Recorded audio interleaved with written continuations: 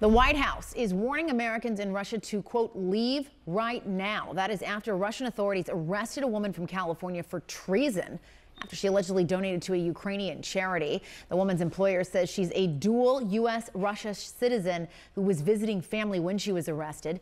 The State Department says it is aware of her detention and that the U.S. has not been granted consular access to her because Russia does not recognize dual citizenship.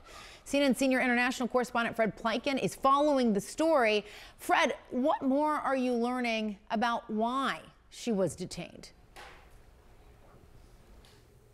Hi there, Jessica. Yeah, we are learning that her name is Ksenia Karelina, and what we have learned from U.S. sources, but also from Russian sources as well, is that apparently she entered Russia on February the 2nd, and the U.S. learned of her detention on February 8th. Now, apparently all of this happened in the town of Yekaterinburg, which is about a 2.5-hour flight east of Moscow, and that's also where she's supposed to go on trial, actually, in the next coming days. The trial was supposed to happen today, but has apparently now been pushed back to February 29th while she remains in custody. And as you've already mentioned, so far there's no chance to get her any consular services because the Russians don't recognize dual citizenship. Now, I've read some of the sources from the Russians that came out about all of this, and they say that she donated to a Ukrainian organization that provided, as the Russians called it, tactical medicine, whatever that is, and then also that this group was also purchasing weapons for the Ukrainians, and that specifically she had also made pro-Ukrainian comments in the past couple of years since, or the past year and a half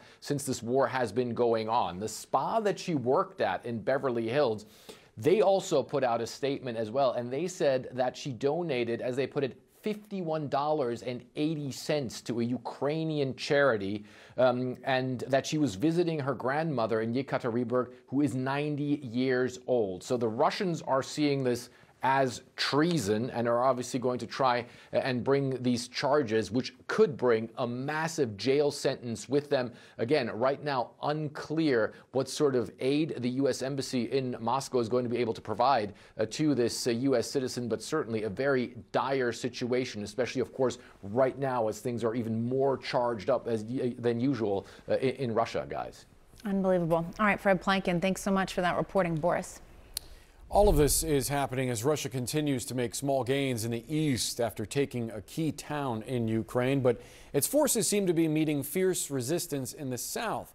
Let's discuss with CNN military analyst, retired Lieutenant General Mark Hertling. General Hertling, great to see you. Thanks for being with us. The White House put out a warning in light of this arrest of a dual U.S.-Russian citizen in Russia, asking any Americans in Russia to immediately leave. How significant is the risk for Americans who may still be there?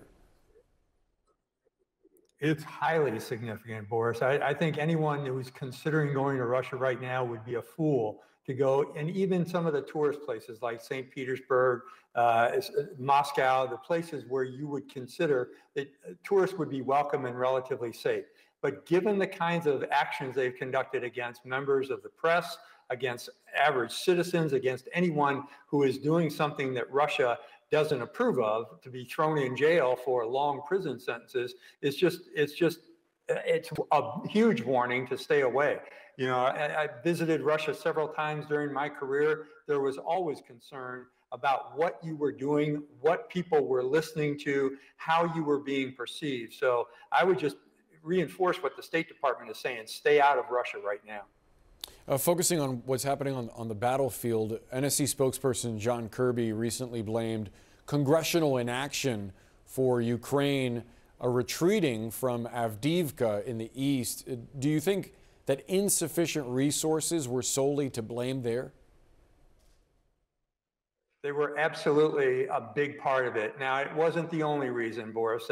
You know, there have been the back and forth between Russian and Ukrainian forces over the last several months. But when you take a look at the tactical situation on the ground, Russia is attempting to put Ukraine on the defensive everywhere.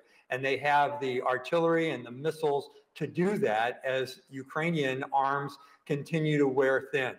They are in dire situations. Their supply lines have been disrupted over the last several months because of inaction, and it has now reached an inflection point, a critical time.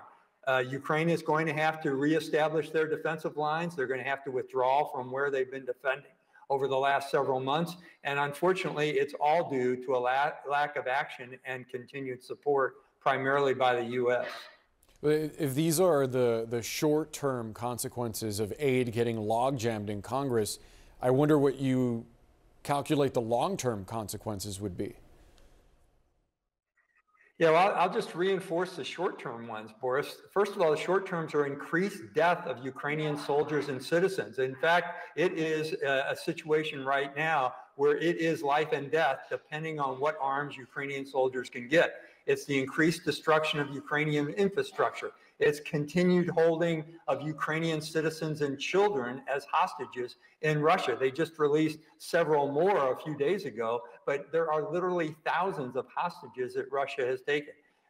In the long term, it's emboldening Putin and the Russian leaders. Inaction has given Putin a second wind. It's allowing him to achieve his pre-war strategic objectives regarding the division of NATO and the United States, as well as the attempts to subjugate Ukraine. In the long term, it's increasing dangers to other countries in Europe. I've talked to many of my former colleagues in European armies. They are very concerned, especially in several specific countries like Poland, Romania, the Baltics. They're concerned about what Russia might do next.